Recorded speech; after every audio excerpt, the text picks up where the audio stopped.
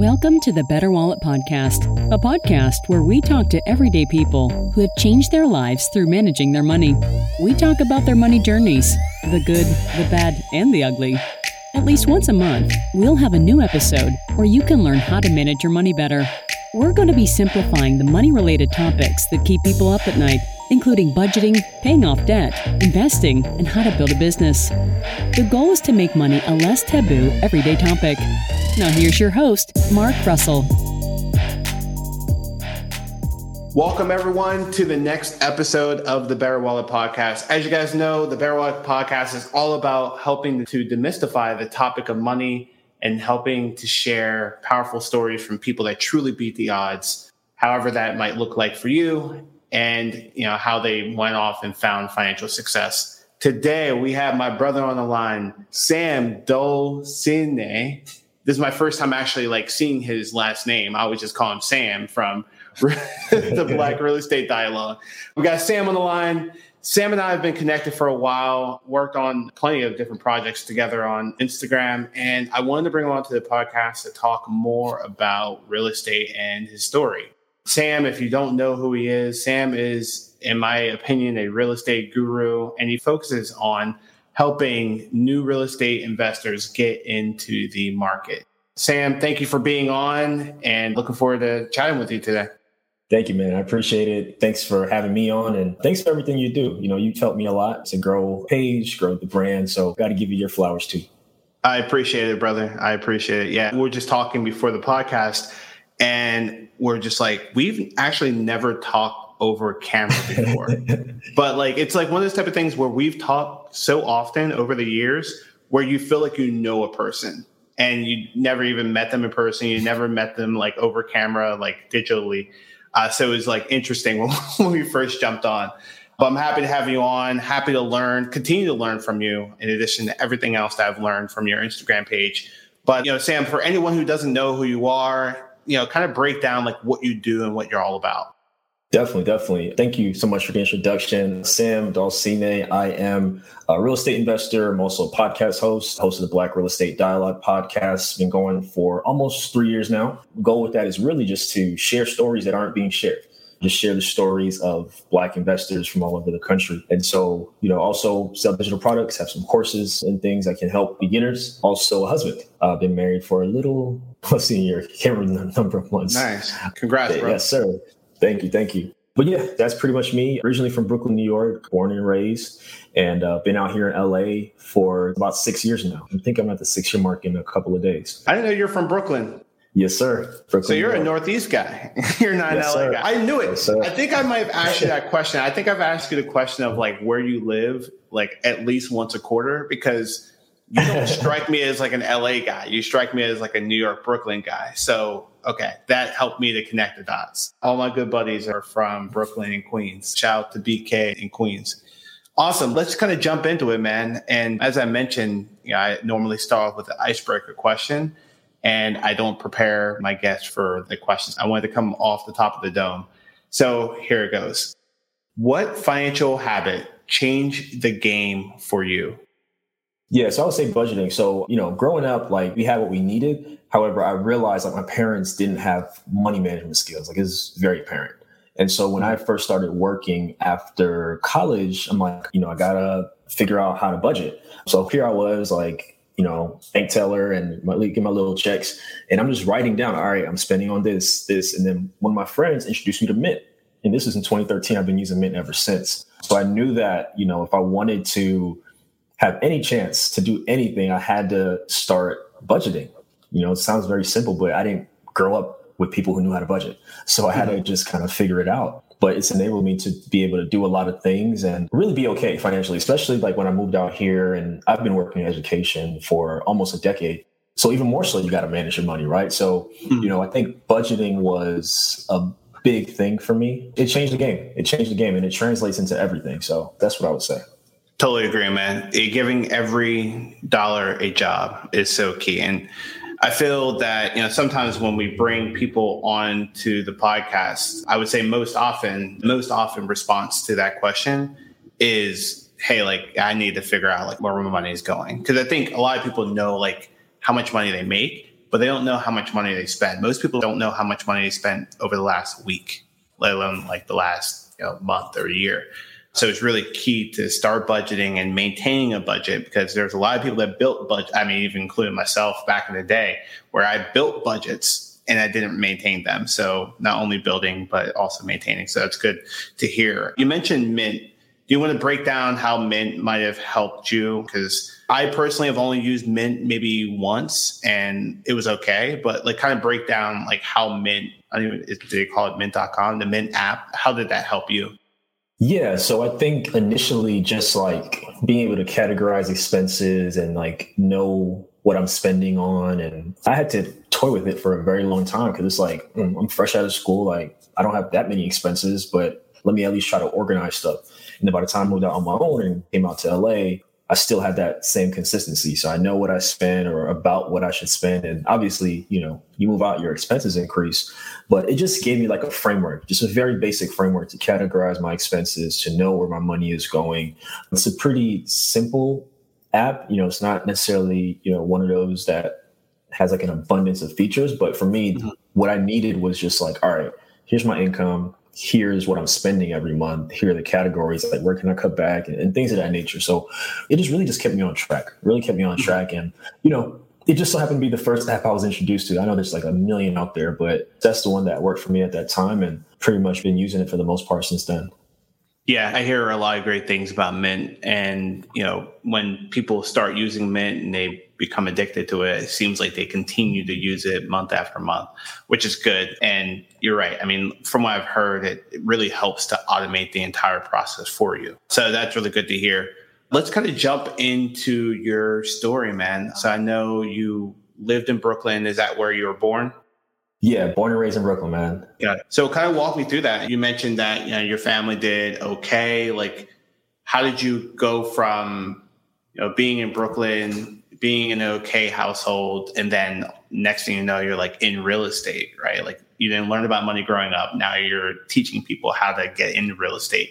Walk me through that progression.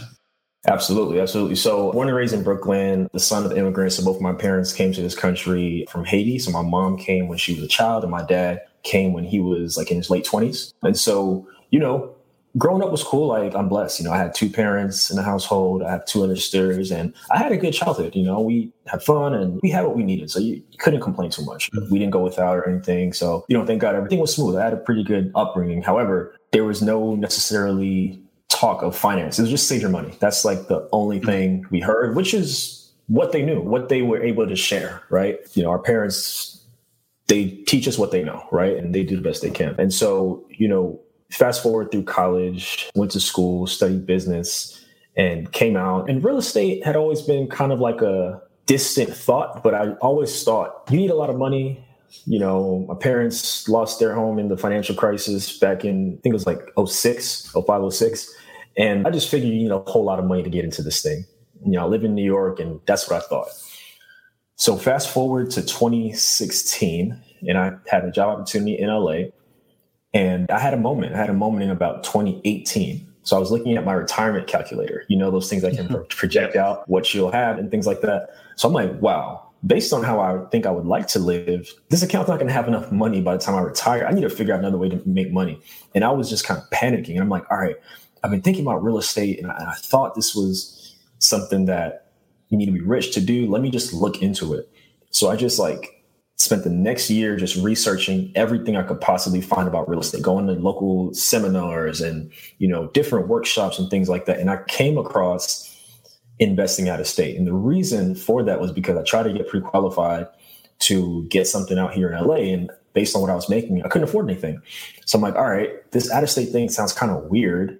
People actually do this. And so I spent that same year also saving and stacking up as much money as I could. I'm like, all right, if I figure something out, let me at least have some money put to the side. And so, I ended up investing in Dayton, Ohio, my first property in 2019. And we could take it any direction from there. But that's basically like how I got started and what sparked me to want to invest in real estate.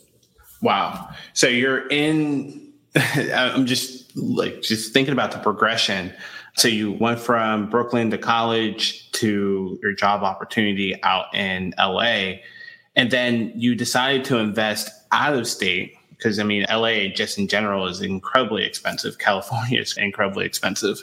So like, I'm just thinking about, so I'm in Atlanta now, and I'm thinking if I invested in a property in Dayton, Ohio, how uncomfortable I would feel, right? Like you own an expensive property, or just like you own something expensive in another state. Like what's like a big misconception about like investing out of state where you're just like, let me like just demystify this as it specifically relates to just being comfortable with owning something, miles and miles away? I'm glad you asked that. So people have this misconception that you need to, like, growing up, I didn't see anybody who had properties like that. And those who maybe had a second property, it was probably in the same neighborhood. They had family living there or something like that. So there's a misconception, though, that you need to live where you invest and that you need to have a family member where you invest. I remember people saying, do you know anybody there? It's like, no. So I think those are two myths. And the reason those are two myths is because it's about having your boots on the ground. And what I mean by having boots on the ground is like having a team, having people there who can check things out for you, who can be there when you're not there. That could be a property manager if you choose to have a property manager. I used to have a property manager. I now self-manage, but I have an investor who I know in Dayton who I met online. Like, she's a call or text away. I can say, hey, can you drive by, check on things for me? Or if there's some work going on, can you double check on that? So it's really about getting things done through other people. So as an out-of-state investor, like, you really should be somewhat comfortable getting things done through other people, delegating and making sure stuff gets done.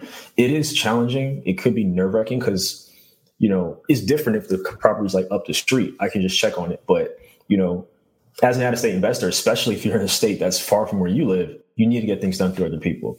We have pictures, we have FaceTime, video chat and things like that. So it's a matter of leveraging technology too, and just getting things done through other people. Like, I visited for the first time in 2020. I just haven't had the time to get back out there since, but I've been able to get a lot of things done through other people, and, looking for more deals now, and it'll be the same thing. Right. So like, how do you find a good property manager? I'm sure there's some out there that are just not that great. How do you avoid those folks and find the best? Because I'm just thinking about like my level of comfort. If I just own a property somewhere and I'm saying, hey, person that I don't know, like, I need you to go and manage this and not screw it up. So how did you go about searching for them? Yeah. So my first property manager was a disaster, and I actually fired them in early 2021, and I've been self-managing since then. Some of the mistakes I made, I would say, one, like, it's important to get referrals if you can. I would say look online to see if there are reviews of this particular company. I would even venture to say go to the Better Business Bureau to see what comments people are making about the particular company. Property managers, they go off of volume, which means like they only get like 10% of the rent. So it's in their best interest to have as many properties under management as possible. The problem with that is not a lot of them are built to give everybody a high level of service. So me, as this new dude with one property, do you think they're going to give me the best service, or are they going to prioritize the person with 20 plus doors? So I would say, even looking at, I would maybe consider, if you're just starting out, a small time, maybe mom and property manager, just because they probably can be more hands-on. They probably can get back to you quicker and hopefully be more incentivized to do a good job for you. So I would say those are a couple ways to try to find a good property manager, but it's tough. It's tough. You countless people, and that sometimes is a challenge. And I would also say, like, self-management is not as much work as people think it is. It's something that I was afraid to do.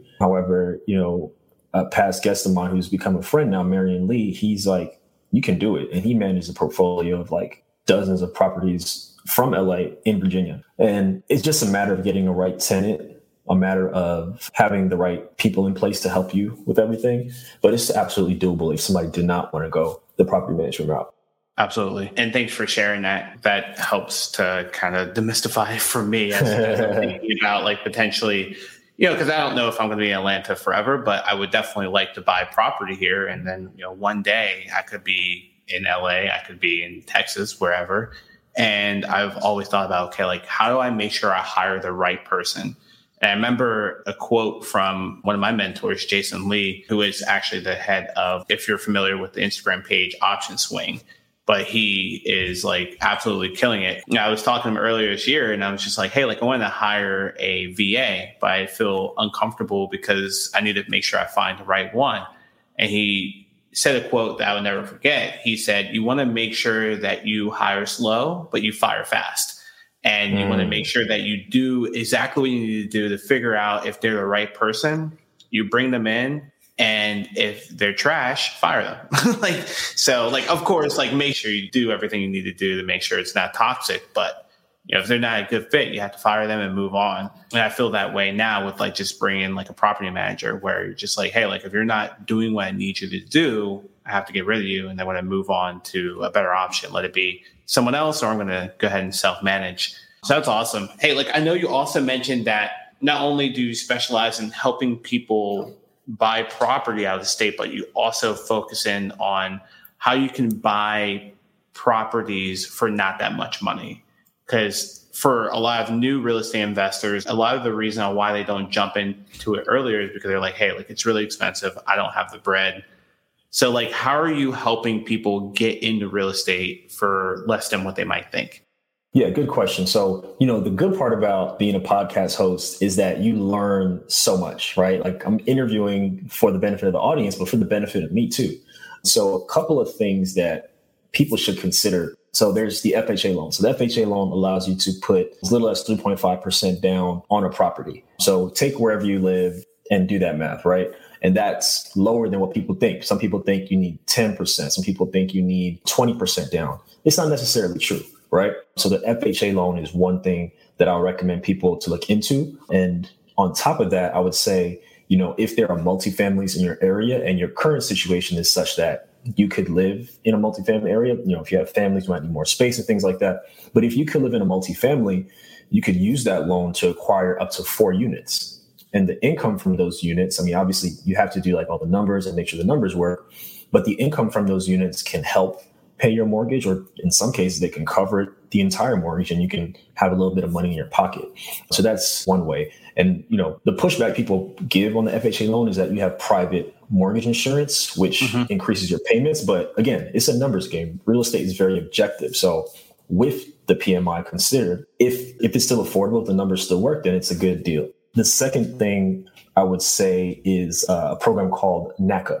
So NACA allows you to come in with 0% down. There are, different costs and fees and program requirements and stuff like that.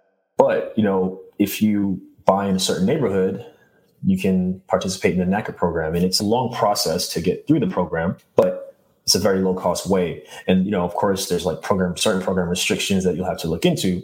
But, there's that opportunity. And then also, there are a lot of grants too for home buyers in different cities. So you should look at different grants for homeowners within the city you live in. If you want to invest there, there's a lot of opportunities for down payment assistance grants at different banks or sometimes nonprofits or city programs. They incentivize people for investing in certain areas. So those are a couple of things people should look into. You can put down 20% if you want, but if you don't have that and you want to at least explore other ways, those are a couple of different opportunities that you can look into. Awesome. That's one misconception that I hear all the time. Anytime that I'm like talking about real estate, people will say, oh, well, if you get FHA, then you have to pay PMI. And, it's to your point. Yeah. But like, it's a numbers game at the end of the day. Like you want to make sure that amount is less than the alternative. And you kind of choose based off of which one seems to be less over the long term. For the audience and for myself, let's break down some of those acronyms, right? So like you have FHA and then you have NACA, NACA, I assume. That's one that I didn't hear about before. Break down and maybe even explain like what those acronyms stand for. Yeah, so FHA is Federal Housing Authority and NACA is... I was about to hit Google. Yeah, I always forget it. It's Neighborhood Assistance. I always forget it. I'm so used to Corporation of America. Yeah, you're right. Yes, Neighborhood Assistance Corporation of America. And you said that you have to buy in a very specific neighborhood in order to qualify for NACA. Yeah, I believe there are like certain like restrictions that, listeners should definitely look into, but it's a very low cost way to get in. And, there are certain restrictions, like some people have said it takes a long time to get through the program and get approved and all that stuff. But in the end, if you can get into a property for a lot less than you otherwise would have, it could be something that's worth it and something to look into. And I think they usually have like interest meetings or info sessions and stuff, or you can like talk to like some type of counselor or something. So, there's definitely opportunities depending on your city to get more information about that and see what else they have to offer. Got it. So like, let's say someone wants to learn more about NACA and they want to know like what the opportunities might be in their city. How can they go about finding that? Is that normally on their website, or is there another outlet that you can go to figure out what those are? Good question. Yeah, I would say the website. The website will like have full detail, who to reach out to and things like that. If there's opportunities in your city, things of that nature for sure. Mm-hmm. Yeah, no, I'm looking through it now. So on NACA's website, am I on the Houston one? But this one that just popped up is for Houston. And yeah, there's a lot of different events that you can attend to learn a little bit more. And as Sam mentioned in the beginning, that's how he was able to learn a lot about real estate, is going through and not only reading, but also attending these sometimes free events. So that's great. As I'm thinking about getting into real estate, so I'm getting like really selfish here, but like as I'm thinking about getting into real estate, and I know there's other people that are just like, I want to get into real estate, I'm financially prepared to do it. Just thinking about the current events, thinking about what the market looks like now, is this the right time to get into real estate, or should we wait? In my opinion, I think yes. And the reason I say that is because people are scared of interest rates. What does that mean? That a lot more people are going to sit on the sidelines. As I said before, like real estate is a numbers game. So if you can get a good deal, like number of ways you can invest in real estate, let's say it's a buy and hold investment. You want to buy, you want to rent it out. I think now is a perfect opportunity because prices are starting to stabilize and in some cases decrease a little bit back to normalcy in some markets. I've seen that in Dayton. I've seen like a number of price drops in the market. But with whatever the interest rates are, if you can still make your return, if you can still make the cash flow that you want to make, it's a great time, and it's probably going to be less competition. A lot of people got priced out. A lot of people can no longer qualify for the homes that they were under contract for because of the interest rates. I think in June, I read an article saying like 60,000 contracts were canceled or something like that. Some of the reason for it is because people no longer qualify because of the interest rates. So as an investor, I think it's a great time, provided that you can find a deal to make your return, because my assumption is that there's going to be less competition because your everyday people, like your families or whoever, are being priced out because of the interest rates. So I think it's a great time. Some people want to wait for interest rates to go down. It could be a while before they do. Who knows what's going to happen? It's been so much that's been happening over the last couple of years has been unpredictable. But I think it's still a great time. The fundamentals still remain, and the strategy is the same. And I think there's still deals out there. Right. You mentioned a couple of different times during the podcast, hey, it's like, a numbers game. You want to look at the numbers. So you and I are numbers people, right? Like we're very comfortable crunching the numbers, figuring out what numbers, metrics make sense. If someone who is listening is like, I'm not a numbers person at all, right? Which is like the vast majority of people, who could they go to for help to crunch those numbers for them to say, hey, like it might be a better opportunity to do X over Y? Yeah, definitely. So I would say try to meet with the lender. Try to meet with the lender, whether that's going to like a bank or like a independent lender at a brokerage or something like that. I would say sit with the lender. And I think before sitting with the lender, you want to figure out, okay, am I trying to buy a home for just me to live in or my family to live in? Am I trying to buy an investment property? I think those are two very important distinctions because that's going to likely impact what type of interest rate you're looking at, which will impact the numbers. So I would say meet with the lender, let them know what it is you're trying to do, and they can run some scenarios for you. There's also like calculators online that you could use, like, mortgage calculators and things of that nature, app on my phone that I use sometimes. But I would say that. But the first thing is decide like, what is it that you're trying to do? And if you are trying to buy like a home for you to live in and or your family, it's possible that it's not the right time or the right location. Now, if you're an investor, you have some more options. Got it. No, that's really helpful. And guys, I'll make sure I add that calculator in the show notes. So let's connect offline, Sam, and figure out what that specific app is. And I'll link in the show notes so people can download it. This has been really, really helpful. Sam, I know you focus a lot on helping people get into the market and then also find out-of-state deals.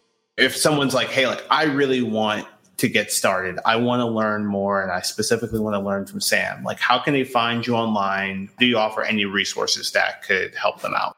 Yeah, you have a number of resources. So I actually have an out-of-state investing course. There was a period of time where people just asking me a lot of questions, and I'm like, I don't think I'm helping that much by just like replying really quickly. So I pretty much just everything I learned, everything I experienced in the first deal, I just put into a course. So I have that course.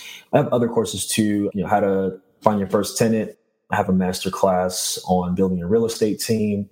I have a bread investing community. So we have investors teach twice a month on various topics, very affordable rate. So I have that too. And then I have the podcast. So podcasts, I think this week was episode 130, I think. Wow. So I have the podcast Congrats, too. man. So thank you. Appreciate that. So a whole lot of opportunities and resources. And you can find them on Instagram, Black Real Estate Dialogue, or go to blackrealestatedialogue.com and you'll see everything.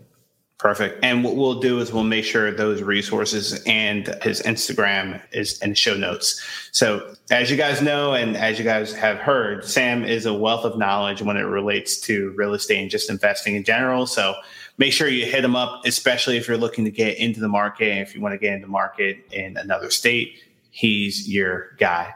With that, guys, we are out. Thank you, Sam, for coming on. And I will talk to you guys on the next episode. Appreciate it, man. Thank you. Thank you for tuning in to the Bear Wallet Podcast. If you learned something new during today's episode, please subscribe to the show wherever you listen to podcasts. We would also love a rating and review as well. In closing, remember the goal is to live a better life through taking control of your money. We want our money to work hard for us so we can live the life that we've always imagined. I'll see you on the next episode.